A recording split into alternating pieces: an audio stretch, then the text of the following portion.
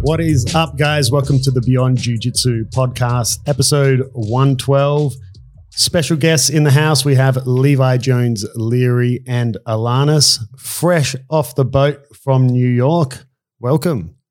Hi, thank you so much for having us. Thank you, guys. Smooth. Yeah. We are infamous for our intros. Our intros are always terrible. Oh, so yeah, the I audience forgot. is used to it. Yeah. It's a running joke. at this point. That's right. Actually, our first sort of like 10 episodes or 8 episodes or something, we didn't even have a name for the podcast, and we were like recording them in advance, and we are just like, welcome to The podcast. we're the so good. unnamed podcast. Yeah, we definitely have really shit intros and outros that was very fitting to how the show usually goes. Great. I'm Here glad for we could maintain the theme. Yeah. So just quickly, most people, if they're listening to the episode, would know who you guys are. But for those who don't, Levi being one of the best lightweights and middleweights in the world, and me as a heavyweight, I could even argue he could smash me in my division. So let's say best heavyweight in the world is one of the most amazing athletes on the scene at the moment, especially by far one of the best out of Australia, without a doubt.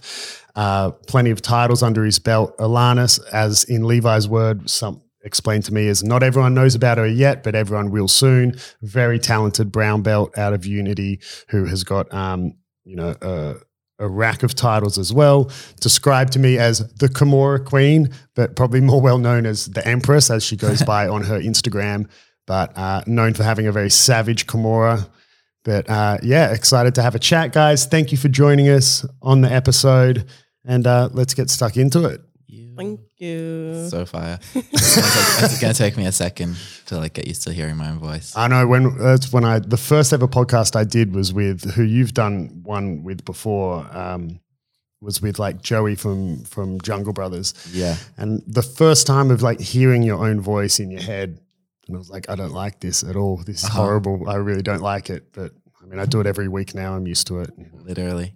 But yeah. yeah. This mic is just really good. I hear myself when I plug myself. I've got this little thing I make music on, but it's like the shittest, tiniest little mic, so it sounds really distorted. Yeah. So I'm used to that, but this is lit. Let's start with the music. You've segued that perfectly. So I mean, I don't want to. Not going into too much of our history, but you and I have known each other for years. But when we first knew each other, whether you were into hip hop or rap at that stage or not, I'm not aware. I knew you were always into music because there would always be we would always have heaps of music in the gym, and you were always playing when you were, in the gym, dancing or whatever, always having fun. But it wasn't until, I don't know, at least, from where I'm sitting the last couple of years, we're seeing more of it on Instagram and that. Have you always super been into wanting to rap and freestyle, or has it just become an outlet through COVID where you couldn't train, or how did it come about? Yeah, I sort of always was into it since I was a kid. I'd be writing I never was very good at writing, but I'd always be trying to freestyle and stuff since I was little. And I'm still not very, very good at it, but I think just during COVID, I just got more comfortable with having creative outlets and being shit at them, but just still feeling comfortable putting anything out there regardless. Just, I don't know, being able to express myself in other ways was really helpful to me, getting through everything and just, time in isolation and stuff like that. You just want to be heard in some type of way, connect with people in some type of way. So that was sort of what pushed me to start putting it out there kind of more and stuff. But in high school, I had a different SoundCloud, and I would upload kind of music and stuff. But it was more it was sort of just boring, just on a guitar. I used to just play acoustic guitar and sing. It was kind of like Bob Dylan. It was sort of lame, not gonna lie, but during the pandemic, I guess I was just like, people comment sometimes like, how high were you when you made this or some shit like that? And I was like, a lot of the time, like I was pretty high. That's not where I was expecting that to go. That's so funny. But yeah, I think it's funny because, you know, I'm not a massive music person. I mean, I like music, but it's definitely not one of the sort of the avenues that I'm super knowledgeable about or put a lot of time into. But you can see the difference. It's funny that you said like, oh, okay, I'm, you know, not very good at it, but you know, happy to put time into it and express myself and put it out there. And I would say that's one of the attributes that few people have, but definitely one that you have that would be one of the reasons you've become so successful at jiu-jitsu, because you can see a difference between some of your earlier freestyle stuff that you put on Instagram and your later ones. And even someone, me, who's not educated about music can see a difference in it. And, you know, I'm sure there's people who have, you know, made fun of you or whatever. But I had someone, I can't remember who, but just someone passing in the gym or a friend or someone came up on Instagram. They're like, oh man, like, you know, it's so bad, blah, blah, blah, blah, blah. And I said something along the lines of, yeah, but man, you know, you don't understand like the way that Levi puts time into something. I mean, he's going to get better at it. If he applies himself to it, I've seen the way he trains jiu-jitsu. And, you know, if he applies that to his freestyle, it's just another art form or another skill set that he's trying to refine. He will get better at it. And you can see a difference, you know. So all these people that make fun of you, you know, they can laugh all they want. But like you said, it was a creative outlet for you and you understand, okay, I may not be that good at it, but I'm happy to put it out there and we'll get better at it, right? I think most people would agree with that. Yeah. I sort of feel like, I mean, the producing side of stuff, like the actual music producing, I don't put that much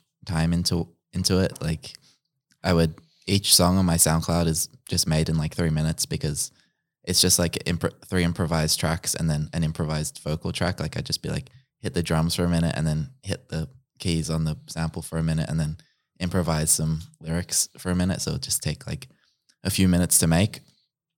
But the freestyling and stuff, the first time I went to the Cyphers, is that the bit where you're outside that we see? That's in New York. Yeah. So that's what I was going to ask. I was going to say, I was wondering if Alanis has become the default. You know how there's those jokes of like Instagram husbands where they got to take all the photos of the Instagram wife. I'm like, Alanis, are you the one behind the camera? Are you the you know, freestyle hip hop wife who's having to film Levi there? She was like, she'd be there like rolling up joints in the back and stuff like that. But the equivalent, you know, she's on fight day, she's there with the water bottle to keep you hydrated. But on rap day, she's like, look, I got the blunts, you know, let's keep it going. No, on fight day, we're like sort of just trying to both be there for each other. But yeah, definitely when we pulled up to the Cyphers, all the blunts were ready. But yeah, it was sort of like, yeah, I got a tiny bit better at rapping, at freestyling when after going there because I got really inspired by everyone that was there, and then I just started practicing like all day in my head, you know, and that was sort of like a coping mechanism through like a stressful time for me for some reason. I would just was it hard for you to go there that first time, like, and be so vulnerable? Like, did people you know, were all the more experienced freestylers and everything like supportive of you being there and giving it a go, or did they all dump shit on you? No, I think like Alana's is like Alana's face is like, oh, they made so much fun of it. That's what it looks like you're trying to say. No, the first time I went in there was in 2019, and I was, you know, really bad, and I just went in there with way too much confidence, and I got really roasted. Like, but I just, you know, took it because I don't know. I assumed to get roasted, but I don't really care. Yeah.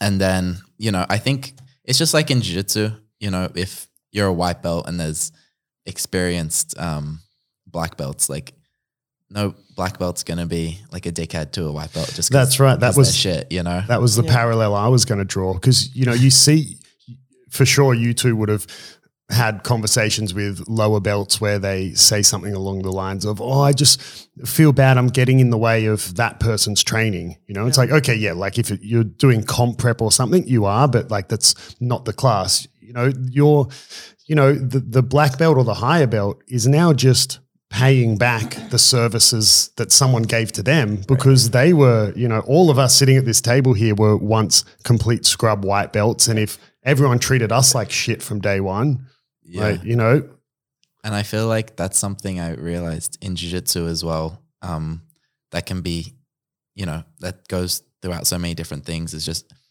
how important it is to be vulnerable. You have to be able to you have to be able to be vulnerable to get better, in anything. And even just connecting with people, in life, like that idea of being vulnerable is so important, Yeah, 100%. And it's like you guys, so for the listeners, we had a seminar with Levi and Alanis a couple of days ago at the gym, and you were talking about one of the things that Murillo would say at Unity with the whole, have fun in your training, take risks and whatever.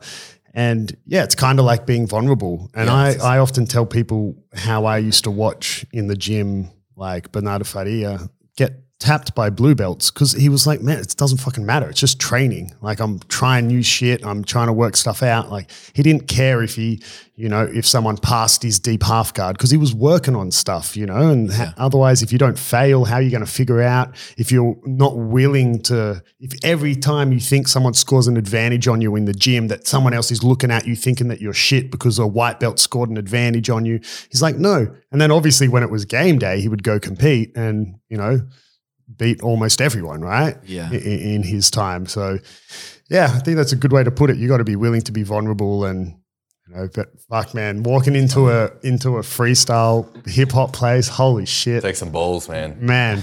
Yeah. I definitely couldn't do that. And how was your posture, Alanis? Were you like, I'm not with him. I'm just the camera girl. I don't really know him that well. I was like, I actually wasn't there when he was like first like initially getting like roasted or whatever. I was I came in. He messaged me. He was like, you were like, I don't want to see this. he was like, they're murdering me. I was like, I'm coming. So I got there and I started telling everyone, he's a jiu-jitsu world champion. He's a jiu-jitsu world champion. And they're all like, oh, look at the cauliflower. So this guy starts rapping. He's like, oh, that guy got cauliflower ear. He does jiu-jitsu. And then they were all like, suddenly they were all like, oh, let him go in. And then he started popping off that same day. I think there's like one of the videos on Instagram, like of that same day. So it was like 1 second they were like roasting him. And then like 30 minutes later, he was like, loving him. They were all like, okay, we like this accent. We like this guy. And I was like, yeah, Levi. Yeah. Like fucking filming him and everything. So that was in 2019, right? Yeah. Yeah. So that's funny. That's like the year that you really exploded onto the jiu-jitsu scene at Black. That was your first year at Black Belt, right? Yeah. Yeah, and that's for those that don't know, in 2019 in the Euro final, you beat Lucas Lepri on a referee's decision, which absolutely catapulted you onto the jiu-jitsu sphere.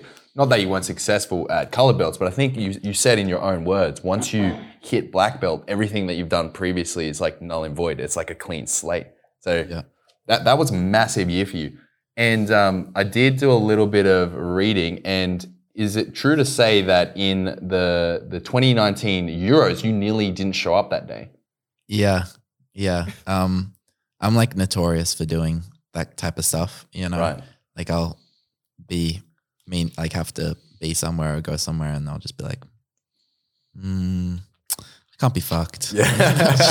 just won't go. Wait, hang on. No, I got to change my hair color. Yeah. Literally.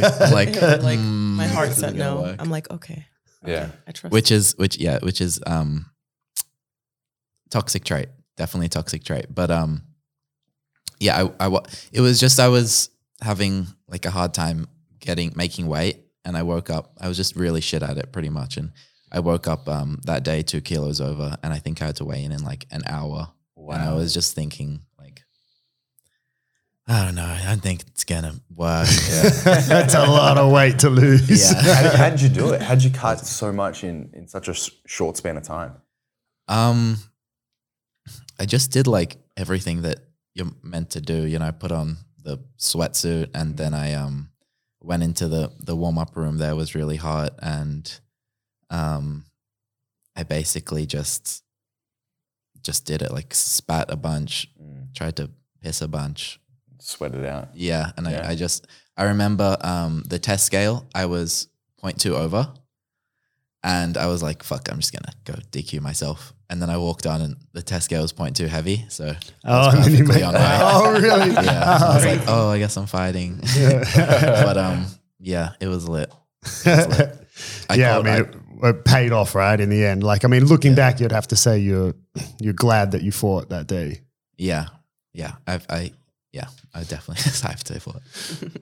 So I want to ask, like, you know, we were just kind of talking about the period of time of essentially during COVID and lockdown, but I wanted to, you know, dive into the struggles of that a little bit more, because it was hard for everyone, but particularly for you, who would come off, you know, your 2018 at brown belt was astronomical, right? Like you won everything. You won Euros, Pans, Worlds, right? Got your black belt.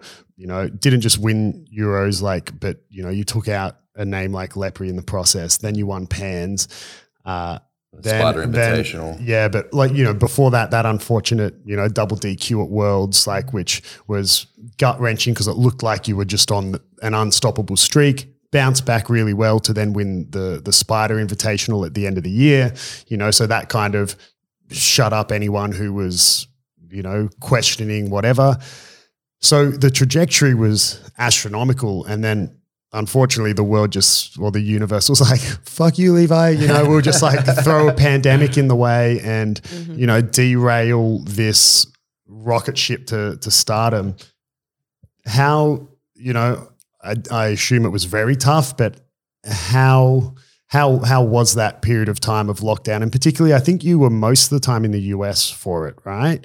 So obviously they had different rules and restrictions to here in Australia in terms of lockdowns and stuff like that. So how was that period of time? Did you feel like, you know, did you ever question your career or whether you would continue with jiu-jitsu with the lockdown, or were you like, nah, man, like, screw you guys, I'll be back? Yeah, I think, you know, a lot of people took the pandemic and made, did everything right. They sort of kept training and did everything like that. But yeah, for me, I didn't. Like, I was sort of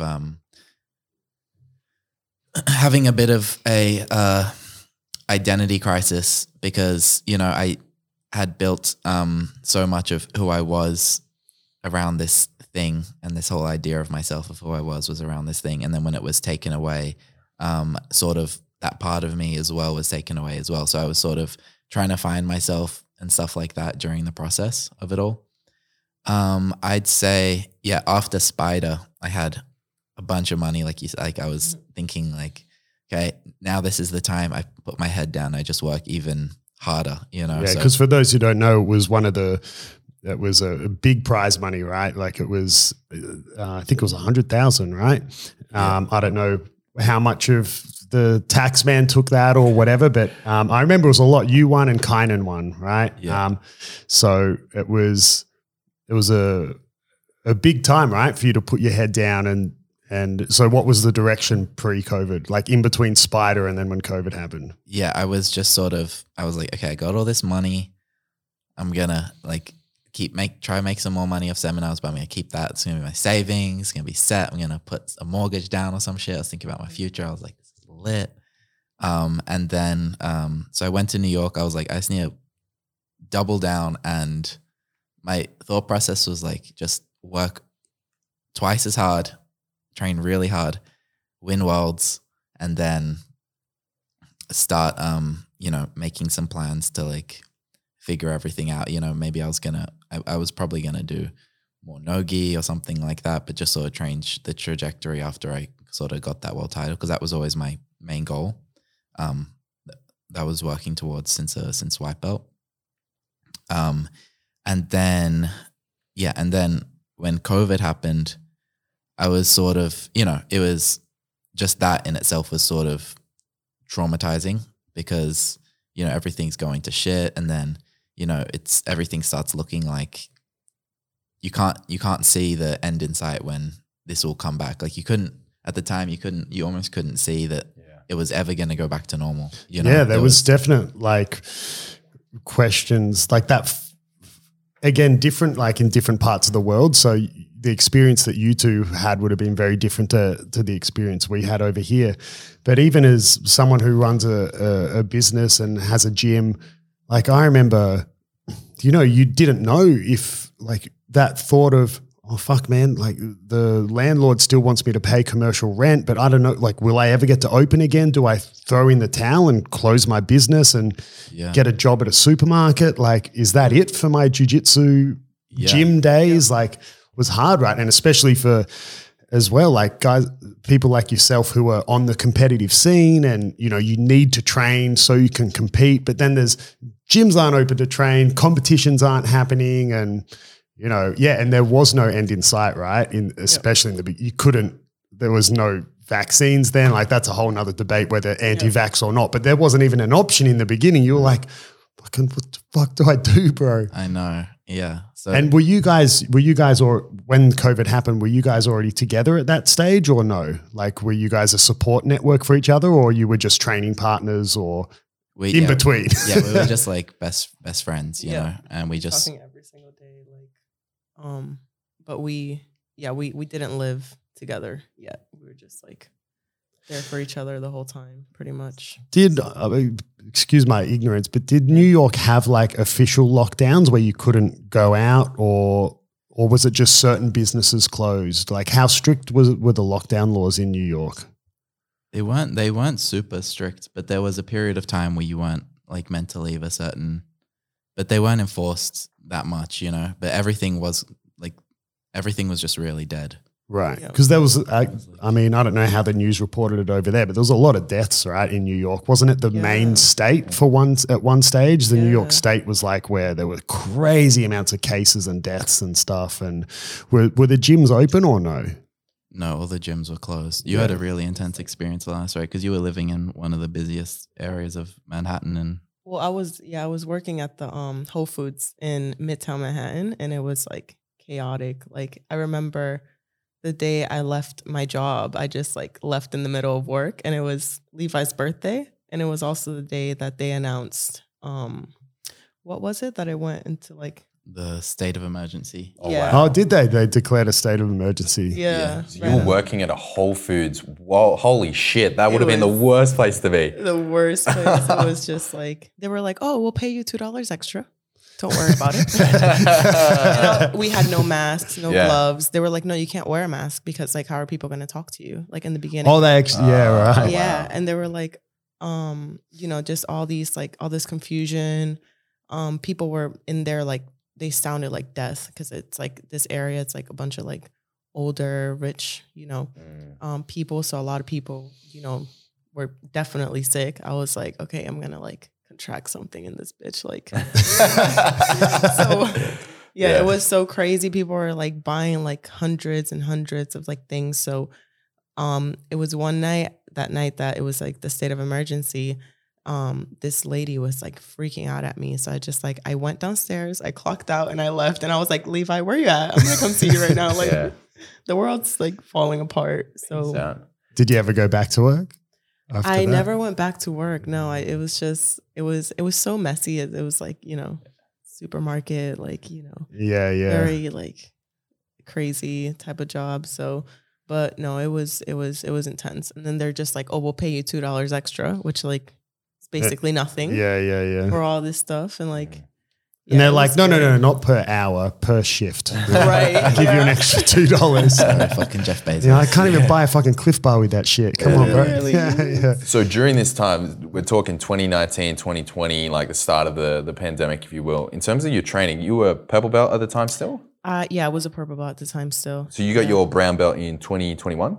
I got it, in 2020, August of 2021. Right. Yeah. Were you guys training together and drilling? Because I know that I mean, I mentioned this in the gym, but just for our listeners, Adam has mentioned a few times how much Levi's training is very centered around like drilling and the emphasis on drilling and visualization, which particularly the visualization piece is pretty unique. Like not many people are willing to do that. During this time, were you guys able to get together and advance your game, Alanis, utilizing drilling together, or was it just no training? Yeah, for me, I wasn't actually allowed to like go to the gym because it was so like limited, underground, low key. So I kind of had to just go like to my friend's house if she had some mats. I wanted to go train over there, or kind of sort of figure it out like that. I think Levi got to go to the gym just because like so there was needed like. There was like a closed group of people that were invited. In the beginning, sort of, yeah. Right. But for the first 3 months of the pandemic, from March till June, I didn't train at all. Yeah. It was the first time I hadn't trained. Which at all. I mean, it's crazy. probably in years would be the longest you've gone without training. And yeah, I think people, obviously anyone listening to this podcast trains jiu-jitsu, so everyone can relate. But for people who don't train jiu-jitsu, like they don't get it. Like that if you say something like, oh, I took 2 weeks off, like, you know, like even that for us is weird. You know, like it's weird to not train every week or almost every day. It's like if it's what you do for your career, whether you're a competitor or not, but if you are in jiu-jitsu for a career, like, man, you train every day. Like, you know, what do you mean take a week off? Like that's weird. You know, why would I take a week off at all? So taking months off is crazy to think that, you know, and it would have been the biggest break you would have had since you were probably a white belt, right? And I guess even excluding injuries, for me as well. Like I can't think of any other time I took time off that wasn't a surgery or something like that. Yeah. You know? Yeah, it was wild. I remember the first like week I came back, I was like, I just can't pull my knees to my chest. It was so weird. I had like no core strength. You know, when we came back from lockdown though, the thing that I was like, oh, I forgot how much this sucked. I was like, washing gis, fuck. Yeah. You know, it was nice. A few months of not washing gis was sweet. Yeah. So at some point, I did want to ask you, Levi, so you're known as Xanadu, or the nickname Xanadu God. Like you have the Xanadu World, which we're going to talk about, and Xanadu Gi brand. So where does Xanadu come from? What's the origin of that name? It was sort of just a name my mum kind of gave me as like a nickname kind of thing. She was like, I kind of wish I called you Xanadu. And I was like, yo, Xanadu is fire. That name's fire. Yeah. It's fire. And apparently it means, she would always say, or told me it meant like, it was some paradise place in China, you know, where Genghis Khan's army would go and chill in between, like Murdering people. Yeah. Yeah, right. Just separate them a tiny bit from. Yeah. It was the place, not the Genghis. It was the place, not the people. Not the murdering, just the place. Yeah, just the place. Apparently it was lit. So, Xanadu just means like paradise, but it's just, you know, it sounds really, I love how it sounds and stuff like that. So when I first got the money from Spider, you know, the first thing I was thinking was, you know, trying to be smart with it and just trying to think long term, like how can I, you know, put this somewhere. And I was always, you know, very passionate with drawing and stuff. Like I would always be drawing little pictures and stuff, like just another way to, you know, sort of express myself, or just something I do when I was bored. It was just, you know, help me before competitions if I was anxious. And so I had a bunch of notebooks of drawings and stuff like that. And then I had these little suns I would always used to draw. So when I got the money, I was like, oh, I can put these, you know, drawings and pieces and try to make like a gi or something, you know. And then that's when it started. Yeah, that's when the Xanadu brand started. And then just putting more energy in towards it, then, you know, sort of Xanadu God just kind of came. I don't know. I was like, on Snapchat. And I was like, Explain to me though, how did we end up with a goddamn peach colored gi? How? How? It's fashion, Adam. I actually didn't know how as well because it wasn't meant to Was be. it Alana? You're pointing at Alana. Is this her doing? No, it wasn't meant to be. That's the thing. It wasn't meant to be peach. Oh, really? Yeah, it was meant to be off-white. Oh, yeah, And that and the off-white color. manufacturer fucked it up. So I was like, No oh, way. I was like, No okay, I way. guess we got fucking peach now. Like, That is it's awesome. only cost me like fucking all this money. Yeah. Fucking- But you know what? Maybe it was one of those fortunate accidents because, like, I see on Instagram when people will tag you in it, like people, you know, Yeah, a a lot of bunch of people- people love the peach Everyone gi, fucked man. fucked with the peach heavy. But yeah, Fucking awesome. it was meant to be one white, one black, and then one off-white because I really like the color of off-white with red. Right. You know, Yeah. It's like just a really sick color combination. I think it was Coco Chanel's favorite color combination. So I was like, I need a tribute to Coco Chanel. Yeah, right. It's gonna be lit gi. And then it fucking came and I was like, what the fuck? I would have loved to have seen that, like, be a fly on the wall for when you, man, fucking geezer here, open the box. What the fuck? Yeah. Like, okay, it's fine. I guess we'll sell these somehow. And then, you know, put them on. They're like, oh, this is lit. This, I can see this. This is fire. And yeah. Yeah, it worked out. People are loving the peach gi, bro. People really like them. But I love that that's what happened, you know, that it just was a complete accident. Yeah. Like penicillin. It's like- It's pretty much the same thing. Exact same thing. Same impact, Yeah. definitely. Same impact. Totally. No, but they're very unique. You don't see many colored gis rocking around because some gyms like are a little bit funny about it, particularly the old school gyms, like, you know, your NU chains like Gracie Baja and even Alliance. You know, you can only wear blue, white, or black. But I mean, I fuck with the different color gis. I suppose Not in my gym, you don't, not motherfucker. not in your gym though. But we're moving gyms very soon. I'm seeking another coach. But yeah, I think it's just a different way to express yourself, I suppose. Now, in terms of the gi design, do you design it all yourself, like from the ground up? Do you have any input, or is it all yourself? It's it's all myself. I just sort of, it's really easy, you know. I just I wanted them to be like super minimalist. So yeah, I basically just got my vectors. My drawings I did in my notebook vectorized, and then sort of just, you know, got a blueprint for the gi, and you just sort of drag it on. You're like, I want to be this color, blah blah blah, and I wanted them to be like Off-white, motherfucker. off-white or peach, Or peach, whatever you prefer. You choose, right? It's a lucky dip. Yeah, so I guess I didn't really design. I almost designed all of them. But So when did you some first launch the gi brand? This is fairly new, right? Last couple of years? yeah, it was during the pandemic I did the first drop.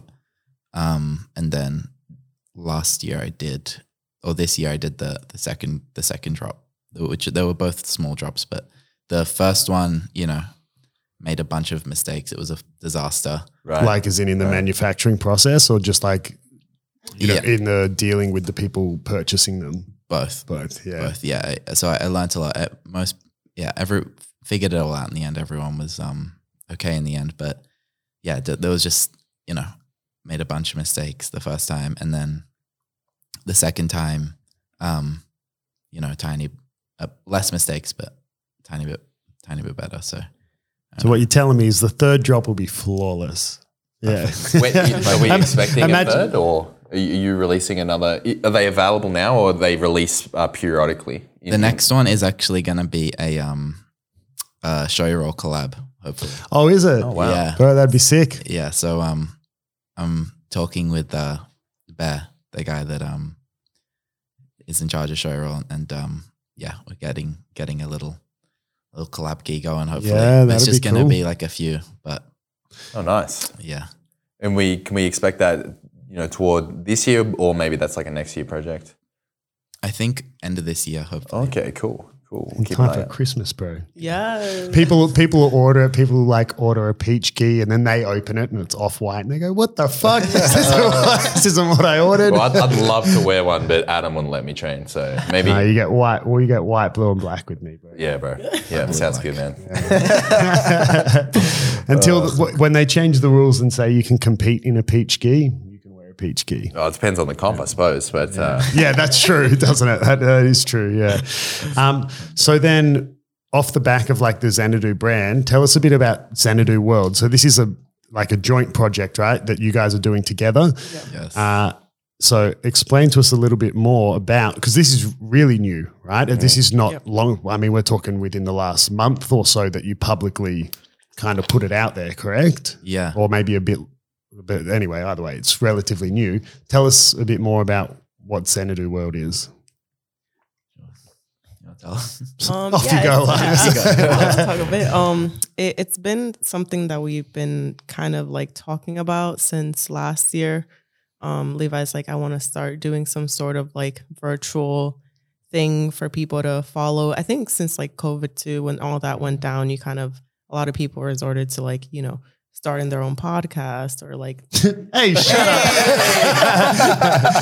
But it's so good, right? Like, you no longer need to like do things like in person. Yeah. You can just like, you have this whole like outlet to like communicate with people wherever they're at. Yeah, because people's perception has changed, right? It's not like the platform changed, like the internet existed pre-COVID, but people are way more receptive Yes. to consuming content, like particularly instructional content or, online. They've realized, well, fuck, hang on, it doesn't always need to be in person. Right. Yeah. So we kept putting it in the back burner, like, yeah, we'll start it one day. And then eventually the universe, I always say like the universe made me do this, led me to do this. So like eventually it was kind of just like, okay, now we have to start this. Like we were just like down so bad that we were like, if we don't start this, like we don't know how we're gonna, make it out here. Like back when we were in New York, because things were getting like real tight for us.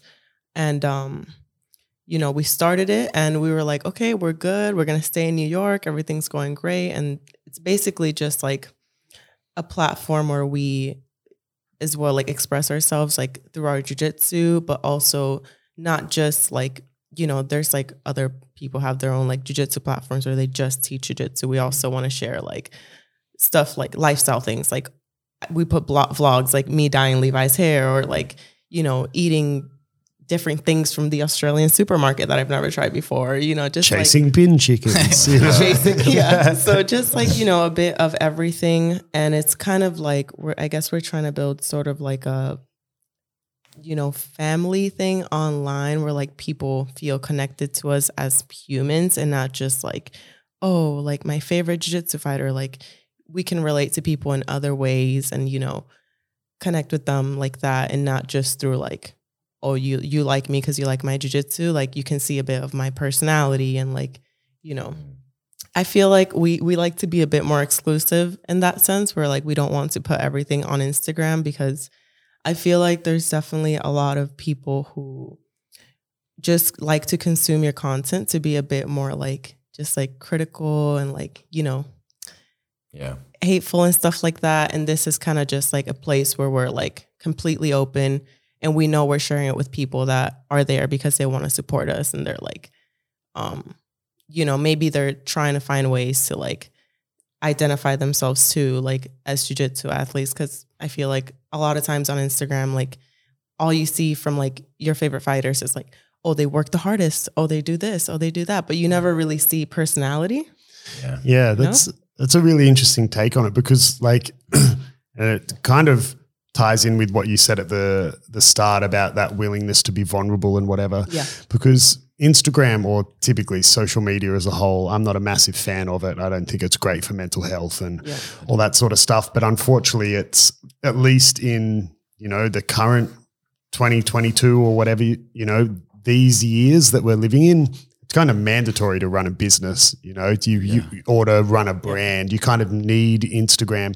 But yeah, if you're talking about jiu-jitsu guys, it's only the it's only like the highlight reels and them training really hard or doing some flashy technique that they hit once on a white belt, you know, or whatever. Yeah. But they don't see what was one of the questions I wanted to have you guys talk a little bit about was the how difficult it is to pursue jiu-jitsu professionally. You know, a lot of people don't. I mean, I did it for a period of time in Brazil, but a lot's changed since then. And a lot of people just see the, you know, like the success, the person getting their hand raised and the person hitting these slick techniques. And yeah, they might realize that it takes a lot of training, but they don't realize all the other hard stuff that goes with it. You know, the fucking eating 2-minute noodles for dinner because you had to spend your money for some overpriced registration fee at a comp, and you know that even when you win, there's no prize money, or well, you know, sometimes there is, but usually not. Right, 99% of competitions don't give you shit, or they do give you prize money, but it didn't cover the flights. You had to pay to go there, and all this stuff that goes with the struggles. But it sounds like this sort of platform, it'll be way more intimate, right? By the sounds of it. You know, it'll be more real, and people are going to get to see some of the actual real shit. You know that meme of that success meme where it's like an iceberg and it's the tip above the water. And it's like no one sees this shit. It seems like this platform might have a camera underneath the water, right? So people can kind of see the good, the bad, and the ugly, right? That goes with it. It's really, you know, it's hard because you put you know, you put all your eggs in one basket, you know, if you want to be the best or if you want to make it, you know, to the top in a competitive way, you have to really, you know, you have to be doing jiu-jitsu all day. And then there's also going to be the other sacrifices because, you know, you're doing jiu-jitsu all day, so you're not really working, you know, so you have to find ways to get by and work, and in the money you make, you have to put it back and invest it back into your training and jiu-jitsu, you know, and it works out when that pays off, you know, like eventually if you keep working really hard and then you win the tournament or whatever, then you can make your money back. But a lot of people as well, most people, they put all that work in too, and then, you know, sometimes it doesn't work out, you know. And not everyone can make it to the top, right? Even if you have two people putting in the same amount of work and time and whatever, there can only be one winner. Literally. You know, so and jiu-jitsu's, you know, it's coming out of that stage sort of now, but it's still, you know, in that process where, like, you know, if you can get third at the world championship and then you're still struggling to make a living, you know, you're still time. Like unless you have your own gym or something like that, you know, so it's so much pressure. It's so, you know, it's emotionally fucked up as well because, you know, you sort of have to, that thing about being vulnerable and stuff is also difficult because you also have to, a lot of people feel like they have to portray an image of like, being the best, or like they have to build their value up sort of thing to be able to make any money. If that makes sense. So, well, there is a bit of an aspect of it, unfortunately. We've spoken about it on previous episodes, how kind of I've got a bit of like beef and hatred with Flow Grappling just because of the monopoly that they have on jiu-jitsu media, that Flow Grappling itself can make or break a career. You know, so let's say for example, for whatever reason, they don't cover at all the fight of you winning Euros and beating Lepri, for example, right? Like that could completely tank your ability to book seminars and whatever, but then they could cover some random person doing whatever. And a good example would be, and I probably gave this example at the time, that there would be a bunch of people who would book seminars with blue belts from Daisy Fresh, you know, because they were like overnight sort of popular online stars, right? Because this one media outlet has a monopoly. And so it's a bit of a toxic balance, right? Because social media is not good for mental health and all this, but at the same time, it's like, fuck man, I kind of need followers and shit. So people will want to book seminars with me, or because to some degree, you don't have to be in jiu-jitsu anymore the best. Like, you don't even necessarily need to make the podium at Worlds, but if you're just some likable, almost influencer, man, you'll book seminars out the wazoo. Yeah. You know, I don't know what to do. I don't know what the correct solution is. It's tough, right? Especially when your livelihood depends on it. Yeah, it can be tough. Yeah, for sure. Especially, you know, because most people, they don't even understand that, like, your career is always going to have ups and downs, you know? So they'll, like, count you out as well, and they'll start to try to, like, end your career, like, early, you know? It's like the second you lose one match, all of a sudden they're like, oh, like, they think you're done. Oh, they're done. Man, you got the attention span of a goldfish, bro. Fuck, I lost. I mean, you win and lose matches all through your career. There was an article written by somebody. I think he's not with Flow Grappling anymore, but there was this article written in Flow. It was like, it was after I had lost like Worlds. I got DQ'd at Worlds, and it was also after my friend Italo beat Jamil. My friend Italo beat Jamil Hill. You know, he was current world champion, and then Italo beat him at this Open or something like that. And the whole article was called like don't bet on. It was something like, don't bet on these jiu-jitsu people too early or something like that. Like, don't think they're good just because they beat like one person. And the whole article was just basically discrediting Italo's win, you know. And then under that, it was like people like Levi, who had big wins against Lepri and Canuto, but couldn't win. You see, like, he couldn't win World Pro or got DQ. It's kind of a bit contradictory, right? The article in itself. It's sort of like saving Levi's face, but then also discrediting Italo at the same time. It's like, well, fuck. Like, I don't know. Pick an agenda, bro. Like, Wow. So it was that was like the first time I saw that was my experience, like, seeing that side of things, which is normal. It's always going to be a thing for, you know, for people that don't understand that, you know, progression is never like, it's never really like this, you know. It's always, it goes in waves, you know. So like, you go up and then you go down a tiny bit, and then, you know, you go up and then like go down, like you just slowly progress like that, you know. It's never like as long as you have a net gain, right? You know, like, there'll always be ups and downs, but as long as, like, there's, you know, in the long run, there's an upward trajectory, you know, you're sweet. But not many people are from the beginning of their career to the end of it on top the whole time. Right. You know, not many people. I mean, of course it does happen. You know, there's whatever people like, you know, Tiger Woods in golf, or like Michael Schumacher in Formula One. And obviously at the moment in jiu-jitsu, like Gordon Ryan. But so there's always going to be exceptions to the rule, but there's not many people. Like, you can pick one or two in each sport around the world where it's like, okay, they were the best from start to finish. Yeah. Not like, pretty much it's always up and down. You're going to have highs and lows and wins and losses. Yeah. And I feel like if people don't realize that it's like this, you know, as like progression, then they'll quit as well, you know.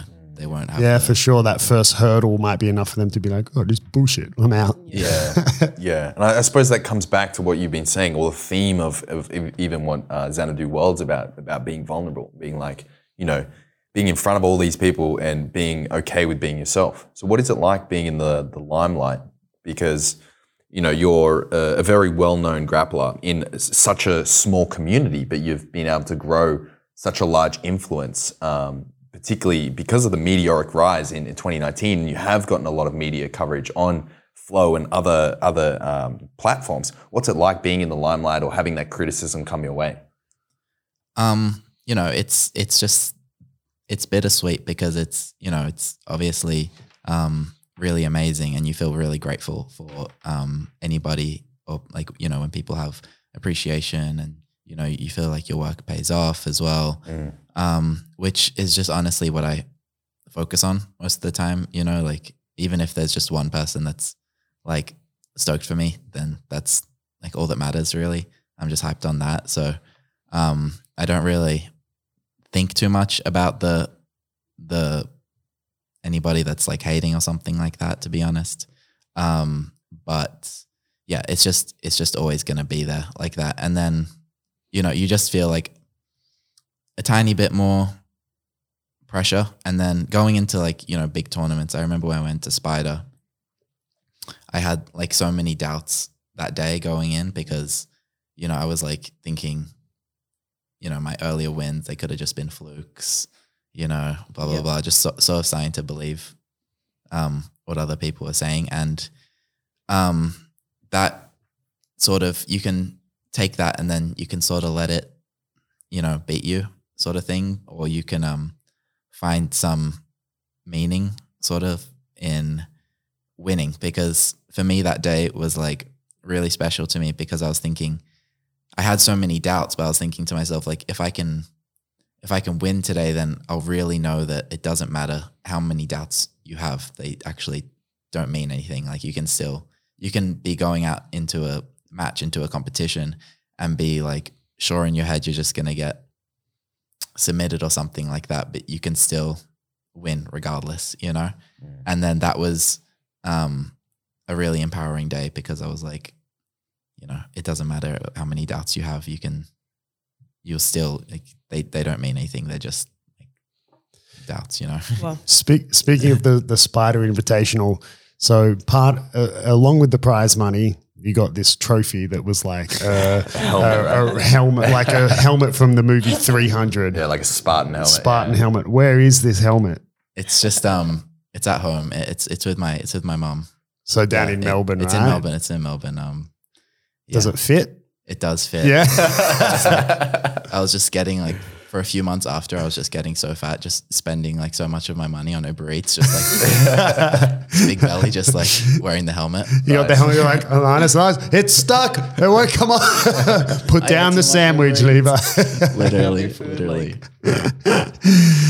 So hilarious.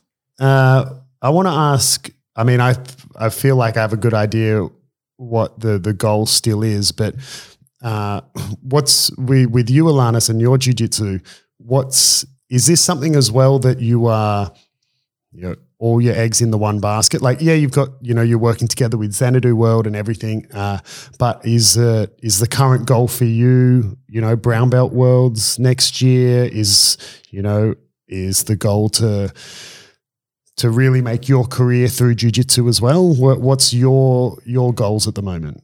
Yeah. So, well, I started jiu-jitsu back in Florida. I started at Gracie Barra.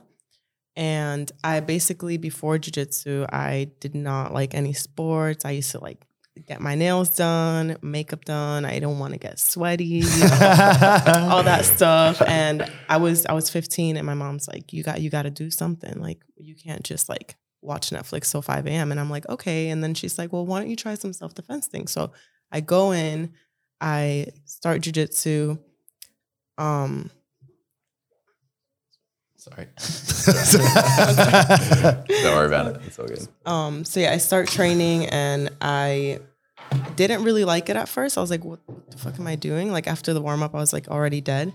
And then after 3 months, I actually went into my first competition. I was like, what? Really? Yeah, I was like, I guess Wow. I'll try it. Like, you know, I was 15, so I was kind of like, I was down for the competition. Like I was always competitive. That was like one thing about me. Like I was always competitive, not in a sports way, but like in every other aspect.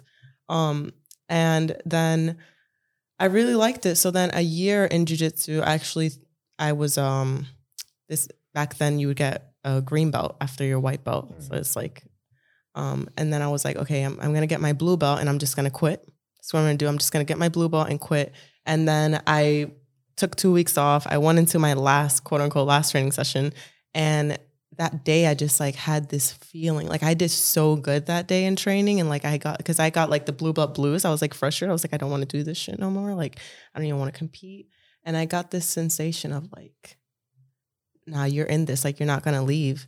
And a year after that, I told my mom I was 16 and I was like, I was really good at school and I was meant to like go to college and stuff. And I told my mom, I was like, I don't want to do school. Like I want to do jiu-jitsu for a living. And I had all these people at my gym back then, like black belts and stuff tell me like, oh no, you can't do jiu-jitsu for a living unless your parents are rich. You can't do jiu-jitsu for a living unless you're going to be sleeping on the mats and living like, you know, completely like poor and stuff. And I looked at him and I was like, okay. And then I thought to myself, I was like, because there's an aspect of truth in that, unfortunately, right. isn't there? Yeah. You know, like it's not necessarily them, you know, it depends on how they said it, like whether they were discouraging you or whether they were being like, I just want you to be informed. Right. You know?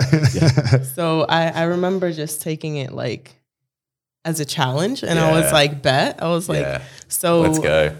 So then I basically decided I was just going to do it for a living. And I would basically just be at the gym. Like I could really relate to Levi because he would tell me like he'd be like trying to get training partners to come in before to drill. And like, that's what I basically did. I would just have a bunch of training partners come in and then drill before training, after training. And then basically eventually in 2018, I went to Gi World. So I did Worlds as a juvenile and then I got like third and I was like super devastated. Like because I lost my first match. It was like juvenile. So you'd like still podium.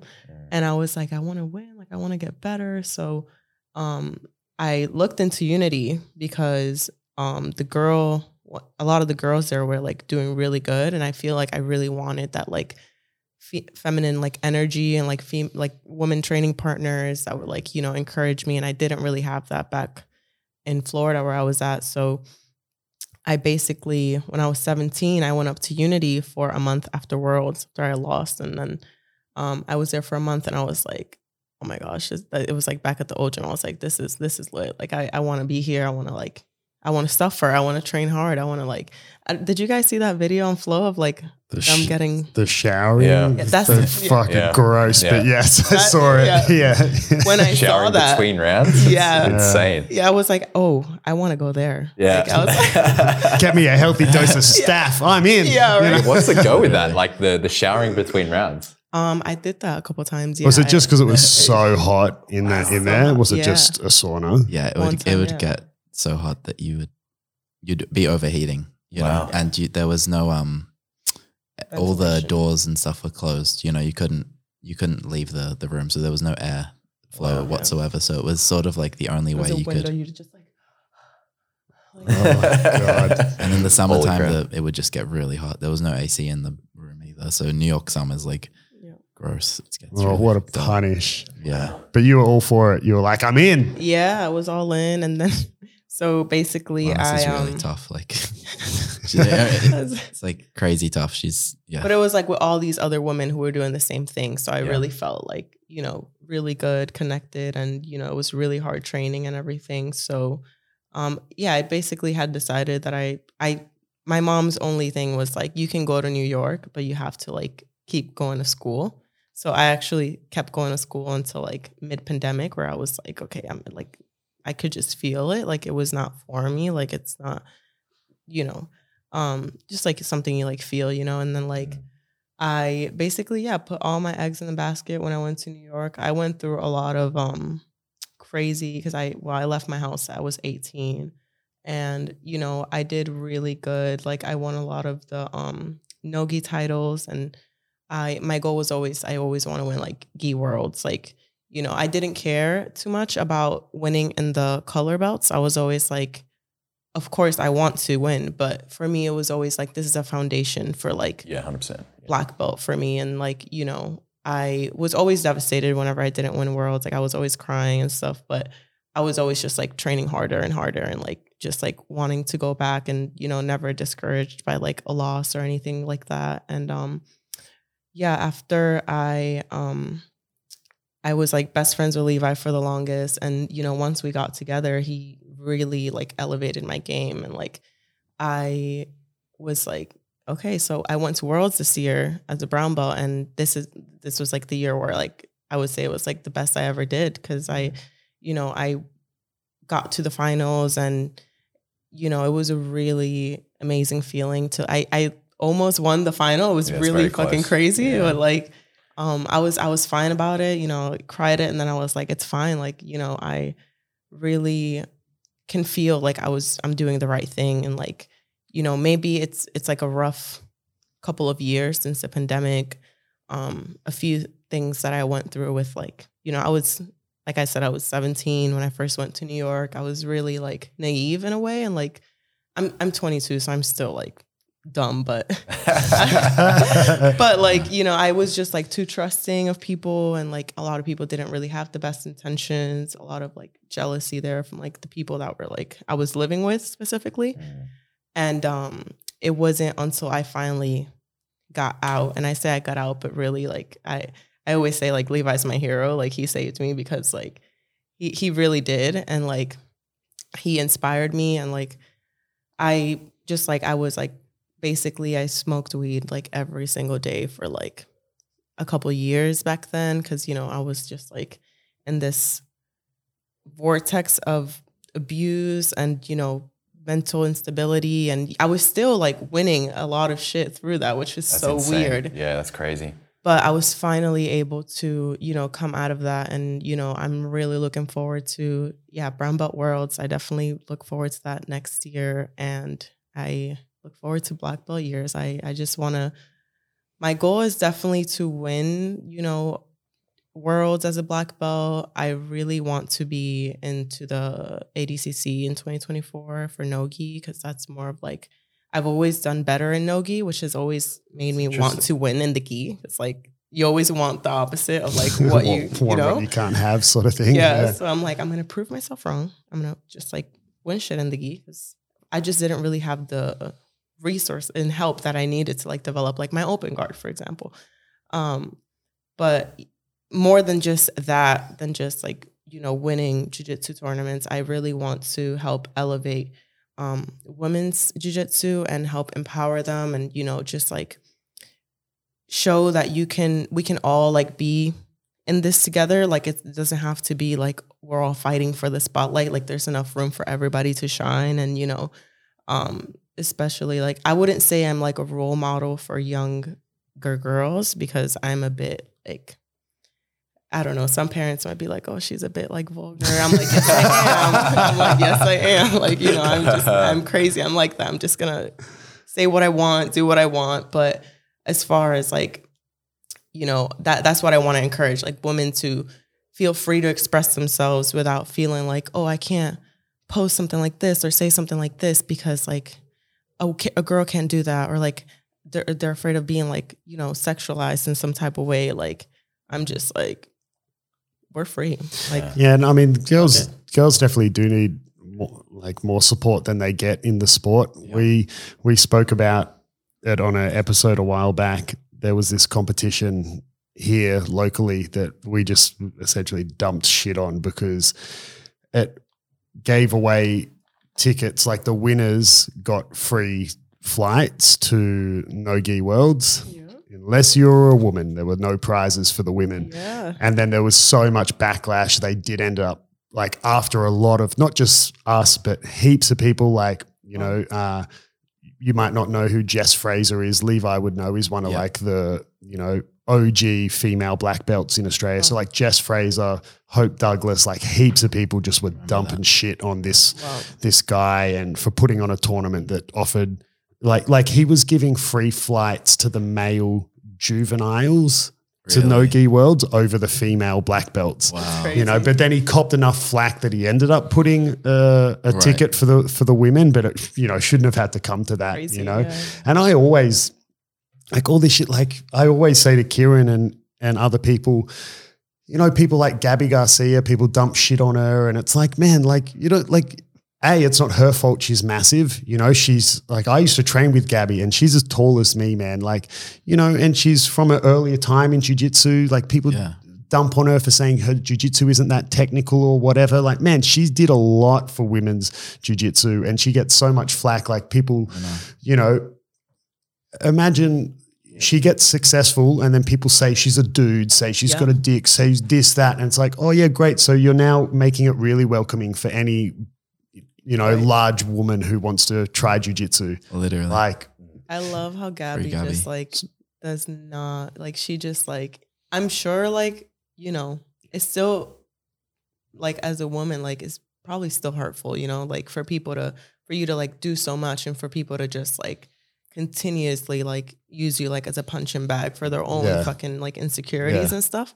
But I just love how she just like be like pole dancing, just like Yeah, out right. here She's just, up like, there pole doesn't give a dancing. fuck. she's Yeah. a bad bitch. I'm like, yes, I love her so much. And like I saw even just this last ADCC, you know, someone was saying, you know, oh, it's bullshit that she's fighting Nikki, the Australian girl, in that first match. Like, look at the size difference, blah, blah, blah. I'm like, it's not Gabby's fault. Talk to Mo. He's the one who Right. just has the 2 weight divisions for the women. Like, it's not Yeah. Gabby's fault. Like, she Yeah. can't be like, she's pretty ripped, man. Like, Yeah. okay, whether she's taken gear or not, probably has. Like, but it's irrelevant. Most of the Everyone's guys do. most of the Yeah, people are on like- gear, right? But like, she's lean now, man. She can't get much lighter Yeah. than she is. She's just she's 6'4". It's huge, yeah. Literally. But yeah, but I think Mo should definitely. I think after this year, he's. I think probably, there's like, enough girls to do it. Like, I Yeah. mean, the caliber, you went to the Oceania trials here, man, the skill set and the amount of chicks competing at the Oceania Yeah. trials, Amazing. like, man, I don't know the official numbers, but I find it hard to believe that in another 2 years, there wouldn't be enough to add a 3rd weight division for the girls. Right. Like, surely there's enough high level girls, man. Like, we had, you know, like purple belt chicks making it to the finals of the trials and stuff. much- like, so so much much new talent. talent. Yeah. So you said that ADCC 2024 is one of your goals. Yeah, for sure. Yeah. That's incredible. In terms of your training, are you focusing? Is the short-term goal for Gi Worlds and then shifting focus to the no-gi scene, or are you doing both at the same time with your training? How are you splitting your training up to align with your goals? Yeah, I for me during this upcoming season, I plan to focus mostly in my gi training and still a bit of no gi in there. As far as like learning, I definitely want to not as much like rolling no gi. That's something I want to like leave for after the gi season, but I definitely want to expand on my leg lock and wrestling game. That's like my main goal right now. I feel like I have a really good top game. I have a really good guard game, but I want to definitely improve on my stand up and my leg lock game because, you know, as I said, like Gracie Baja, like they don't really show any type of leg locks. It's more like old school stuff. So I'm really good at the basics and that type of stuff, but I want to be like really well-rounded. And especially like these girls are good, you know, like Yeah. I just want to be just like well-rounded and get really good at the leg attacks and the stand-up because I feel like after watching ADCC especially, I feel like that's where there was a big, how can you say Discrepancy it? with Yeah. it, yeah. So it was like a lot of the stand-up, it wasn't like that much there, but like if one girl had like really good stand-up and they were just like kind of coming out on top. Steamrolling. Yeah. So I noticed that. I want to do some wrestling. I want to do some leg locks. And Wrestling's so hard. Fuck. Yeah. It's so hard. What about you, Levi, like for no-gi? Because you had a brief stint. You did some of like the Who's Number One no-gi and, Slump to no-gi. I mean, you won pans at purple belt. I think purple and blue belt, I think. Oh, no, you won 2 years in a row at purple belt, right? Yeah. Pans, no-gi. So, I mean, it's not like you've never done no-gi and you're not capable in no-gi. But I recall in an interview after your last no-gi match that you said something along the lines of, I'm going to take a bit of time off no-gi and just focus on the gi for Worlds and everything. Yeah. Is that still the goal? Or do you still, have plans to do more no-gi in the future? Do you have any ADCC plans, or how do you feel about that gi versus no-gi argument? I mean, honestly, I really like I really enjoyed like doing no-gi. So when I got back from the pandemic to Australia, I came back for like 6 months in at the beginning of last year, and I just did no-gi for like the first 9 months of the year. So all of 2021, I was just doing no-gi. You're doing it down with Lockie, right, in Melbourne? Yeah, I did a lot of training there, like the ADCC training. So working a bit of wrestling as well and stuff like that. And, Lachlan was inspiring me a lot because he was showing me, he was like, look, your game actually works really well for no-gi if you just learn how to free your knee line and use like just you can just spam berimbolos and stuff like that, and you can actually get out to the back a lot. And that was really exciting for me. So because we saw a bit of that, right? Like it's a puzzle piece that doesn't yet seem to be completely solved. I don't know if you would agree. Obviously, your bolo game is, one of the best in the world. So, but it seems it hasn't quite yet been solved, that puzzle piece of no-gi berimbolos. Yeah. But do you still feel like there's something there, or do you feel like you've got that missing piece? Because we saw it in some of your no-gi fights, right? And it's not like you instantly fell into the saddle, which is one of the arguments people write off the no-gi bolo for straight away, right? So, you can't put in a deep De La Riva hook. They're just going to sit to the saddle, but we didn't see that happen. Yeah. Do you think you have that missing piece? Definitely. I feel like if you're really experienced with the berimbolo game, then you have like a natural understanding of the knee line and stuff and how to free your knee line. So I definitely felt like, especially training with Lachlan every day, it was really helpful. Because if you did make mistakes with your knee line, you would have been punished pretty quick by Lockie, right? Yeah, he has one of the best heel hooks in the game. So after training with him and we'd just be going back and forth like that, I had like a lot of confidence that, it's pretty simple. Anyone can figure it out, how to free their knee and how to defend the heel hooks if they just train with somebody that's really good at them for a while. But they actually have a couple of parallels, right? Like, leg entanglements or heel hooks and bolos, they both have that in common, like the kind of, if your knee line's clear but you have their knee line, you can attack the heel hook, but there's also some truth to that in attacking bolos, right? If someone clears their knee line, you to some degree lose the bolo without having to do a, re-invert and a crab ride and whatever, right? So I guess they kind of marry, so there should be a good partnership there. Yeah, they actually go together like really well. So you can always, every time you defend a leg lock, you have an opportunity to get to their back. And as well, I found like all the entries to the berimbolos and stuff, you can modify them slightly to be able to attack legs as well, So just the movement is that I just feel like I need to do more wrestling. But my goals are pretty much no-gi now, just because I feel like that's where the money is, that's where you can make more of a career. That's where you can make more of a name, So I'm going to keep focusing on no-gi. Are you still going to do Gi Worlds next year? Do you still plan to do that? Yeah, that's like my still like my first goal. And then after, Worlds, so it sounds like you got similar sort of, if you were to draw a little like 2, 3, 4, 5 year plan, it's like, okay, we got Gi Worlds, and then, next after that we got no-gi, and, maybe that's no-gi Worlds, but ADCC's in another 2 years. And so it seems like you have similar goals in terms of what you want to work on with your jiu-jitsu. Yeah, we're definitely on the same, we stay on the same page because, we're with each other, like we stay like with each other all day, and we're always like, we have the same lifestyle. So we sort of set goals that we're going to go towards like together, and then work towards them together. But we're sort of just right now in the stage where we're figuring out, the best plan of action just to reach those goals, like where we're gonna base ourselves to train for them and stuff like that. Because we're definitely like, neither of us are afraid to put in the work that it takes and stuff like that. We just have to be in the smartest, like the best place to be able to execute the plan. Yeah, because I guess you got a few options, right? You've spent a lot of time training in the US, so whether you end up back in the US, you've got people in Sydney.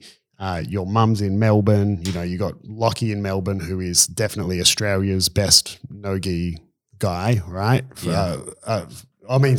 lives in Australia. Obviously, Craig is a very famous Australian no-gi grappler. But it would be hard to argue that Absolute and Lockie is not the best no-gi gym in Australia.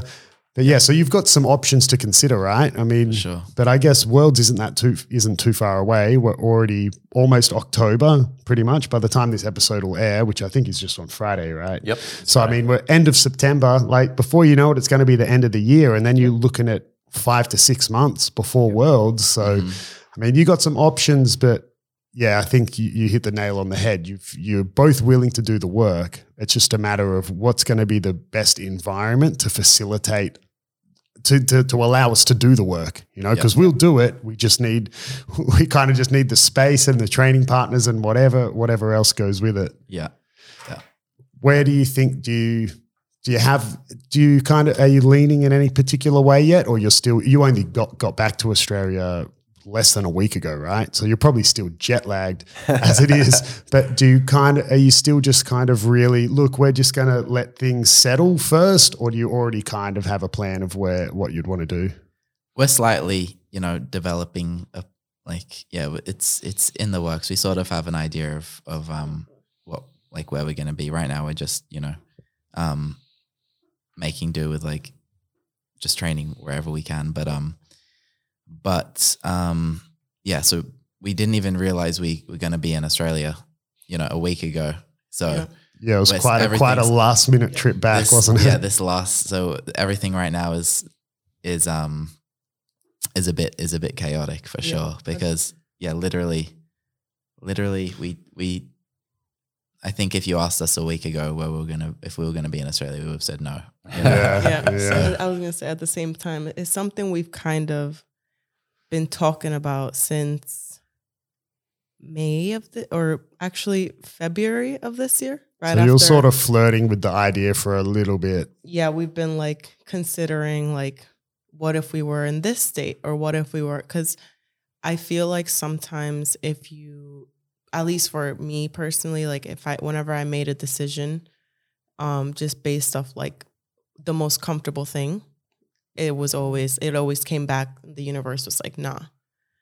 So it was kind of like that. We just kept, no, let's do this because it's more comfortable. Let's do this because we already know this. We already know it's going to be like this. And it's kind of the fear of the unknown at the same time, and the fear of going through, more trial and error type of thing.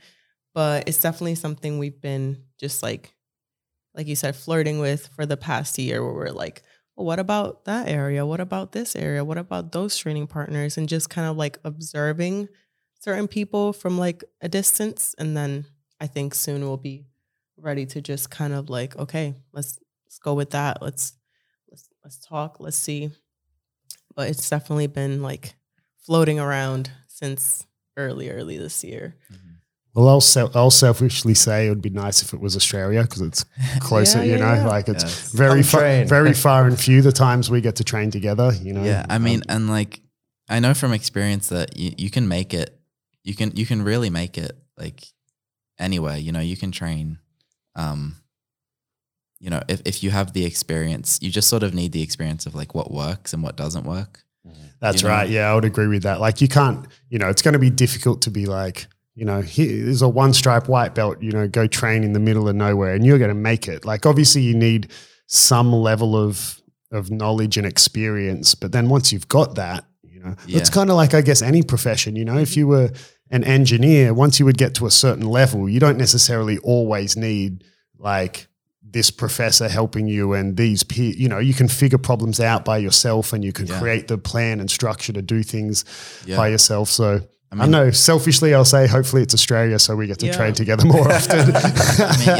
My camp for Euros and my camp for Spider, previously to those two competitions, it was I had 6 months in Australia, preparing for them. So I always found I did really well preparing in Australia for the big competitions. You can, and I heard it from a lot of different high level competitors as well that would say the same thing. I was talking to Mikey Uzamichi, and Bruno Malfacini as well. They were kind of telling me that he was telling me that he just trains with, hobbyists pretty much. Yeah, he said that in an interview recently, didn't he? Yeah. And he just has, you still put in the work, you do a lot of drilling and you get your rolling in, or maybe you get your conditioning outside as well. But, you really can, you don't have, it's not like set in stone. Man, you need to have 20 other world champion black belts to roll with on the regular to make it, You know, yeah, okay, that can help, but there's plenty of people who have proved that that's not the recipe. And I remember after Lockie's big explosion at ADCC, he kind of quite quickly said something like that, kind of where he said something along the lines of, see, you don't have to leave Australia to be good at jiu-jitsu and, you know, be successful. And For sure. yeah, it's sick. Leaning, like being, you know, spending more time out here and then just kind of like traveling to the States for like the big comps, or, you know, even like Europe and those places, like all the big comps, and then kind of like returning to, you know, it's really like paradise. But you know what? That's Xanadu. that's also a good point to make as well, right? Because there's definitely a certain level of, you know, let's say for argument's sake, you know, the training's not as good here, but the lifestyle and the happiness is far better than over here, where the training might be better, but you're miserable and you don't like it. Like, where's the, you know, where's the golden ratio? And you might find that just you as a human being is going to be happier in one place, and that's going to make your jiu-jitsu better because you're mentally in a better place and whatever. And so I guess, you know, there's a lot of things to consider. For sure. Yeah, I've definitely found, and I only realized that this year, like I've had better performances and like just like inside my own like mind, you know, because it's the only place where you really like feel it. When I didn't have all the jiu-jitsu like tools versus when I had all the tools, but everything was like a wreck, you know? And I definitely feel like I kind of miss that, like sort of like I'm so confident, like I do have self-doubt, but I don't care. I'm just going to go for it, feeling like relentless, ferocious in this bitch, like we out. Versus like, you know, when you're like going through like something like chaotic and you're like not feeling that great, every day kind of feels like a drag. And, you know, maybe you have like your jiu-jitsu is better than it was when you were like a blue belt, but when you're going to step out there, you're like, I don't really want to be here. And like, I kind of, that's like that feeling I kind of started feeling like, or I was like at Worlds, I got that feeling again. Like I was feeling like, cause I cut weight for the first time too. And I was like, just feeling so good, but it took, I feel like so much effort to feel that compared to like when I was in a really healthy, like day to day, like feeling super good, super great. So that's why I want to go back to that feeling, you know, where like, it doesn't really matter if your jiu-jitsu's not like, it's like not better than the other person's, you know, it's all like what you're feeling inside and stuff, you know? Yeah. Soul, it's Australia. So before we wrap up, I've read a question here that Kieran has written down. We'll finish with this question. So Kieran, take it away. I like this. So I mentioned to Levi that I had a quick Google search. If you Google search Levi Jones Leary, you'll find some interesting things. And this one was interesting. I read the interview you did, and it's the title of the article was I think something along the lines of Jiu-Jitsu World Champion contemplates face tattoo. Is this true that you are contemplating getting a face tattoo? If so, what would you get and where? Yeah, so definitely been contemplating a face tattoo for a while, just because I don't have any tattoos at all or piercing. So you might be like, why face tattoo first? But you know, I just feel like there's no better time in the history of humankind, maybe, than right now to get a face tattoo. Like, if you look at everything, you know, maybe there was some ancient civilizations where face tattoos were just it. Yep. But yeah, I feel like right now is just the time, and yeah, I'm just really, really contemplating it a lot. What would you get? And I would just get like probably just like a little Xanadu-san right here. Oh yeah, like the ones that are on the gis. Just a little something like that. How do you feel about this, Alanis? Just like I have so much trust in Levi. Like sometimes I ask myself, I'm like, are you trusting too much? Because like anything, any creative thing that he's like, I'm gonna do this, I want to do that. Anytime we walk by a tattoo shop, he's like, and I'm like, let's go. You want it? Let's do it. She's like, oh, they're closed. It's like they're right there. I'm like, you want it? I was actually, yeah. I'm like, yeah, just do it. Let's just get it. I'm so supportive. No, she's too supportive. I'm like, actually, no, I don't want it. Yeah. Well, if you do go that route, I know that a lot of tattoo artists, if it's your first tattoo, they'll flat out refuse to do a face tattoo. Oh, Wow. yeah? A lot of artists will be like, nah, man, that's like you need a certain level. You need to have proven yourself before I'll do a face tattoo. Okay, so You I'll have to get some other tattoos first. Or no, just find a dude in a garage with a with a My tattoo stepdad's gun. actually got a tattoo gun. Yeah, see, there wow. you go. You know, I'm just saying some tattoo artists, I'm sure you'll find some that'll just Yeah. be like, in the chair, bro, you know. Yeah. I got my first tattoo at a jiu-jitsu gym when I was 15. Oh, did you really? 15, wow. Yeah. Don't tell me it's a GB symbol. Is it a Gracie Yo, Barra? imagine it was at a Gracie Barra. Oh, but no. It's this tiny little heart on my ankle. And then I just called my mom, like, Mom, like we used to teach the kids class together, like me and my friend, his name's Michael. He's like, I brought my kit. And then I called my mom, like, Mom, I'm getting a small tattoo right now. She's like, no, don't do it. Please. Okay, fine. So it's all fucked up. It's really bad, but like it's like so good. It's pretty good, actually. But at least that's liked it. tasteful, like a little heart on your ankle. Tiny You know, little heart, yeah. I know a girl Looks who like a circle, but I know a girl who did her whole glute, and it was supposed to be a big rose petal, like a big rose, but it was so shittily done it just looks like a cabbage. So her whole ass is just a cabbage, you know? That's fucked up. Yeah, risky. that's risky. gnarly. That's risky. hilarious. Oh, well, we've been going for a couple of hours. This is a longer episode than usual. So, guys, thank you so much for coming on. Let's go. for having Let's us. finish with Xanadu World. So how can people find it? I think we'll put a link to it, Definitely. right, in the description or whatever. So where can people find it? Yeah, so you can just find it in either of our Instagram bios. It's Which, for those who don't know, your handle is mine's Xanadu God, and Alanis Empress is with 3s instead of E's and 3 S's. yes, yes. So I can tell you, if you just start writing the word but Yep. put a 3 instead of an E, Yes. it's pretty much the first one that will come up. Yeah, the Empress. Mm-hmm. So it's in both of your Instagrams. Yeah. Otherwise, the link is xanaduworld.com. I think. Well, it's Patreon, so I don't even know what the link is. I think It's like if you go to Patreon. Yeah, if you go to the Patreon and type in Xanadu World, you'll find it. Okay. I'll put a link to everything in the description. We'll have a as- link in the As well as your BJJ Fanatics Instructional Xanadu backtakes. I'll put everything that Awesome. that both Levi and Alanis do in the show notes, so you can check it out. There's also, for people who want to find out more about Levi and they thought this podcast was dog shit, and give us some real reporting. Flo did quite a cool, little video on Levi called The New Guard. Guard, yeah. I believe it's a cool little Flo film on, awesome. on Levi. We'll look forward to a future Flo video about Alanis. Yes. You guys said you live such a similar lifestyle. When are we going to hear some Alanis freestyle hip hop, huh?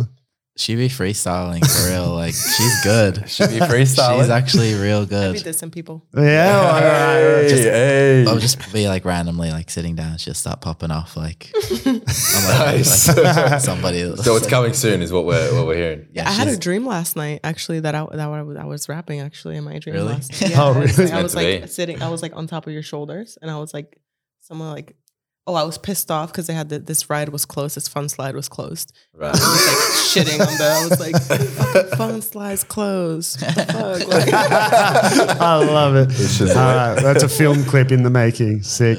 Guys, thank you so much. As always, you can find us on Instagram at BeyondJujitsu_podcast. We'll have the links in our bio for all of Levi and Alanis' stuff. Follow them on Instagram, The Empress, Xanadu God, Xanadu World. It's all there. Instructionals from BJJ Fanatics for Levi. And exciting things to come. Guys, stay tuned to hear where they're going to be training, their Worlds Camp for next year, and then ADCC and beyond. Guys, thanks so much. And Thank you so much. Thanks so much for having Really, really us. fun. yeah, we'll catch you on the flip side.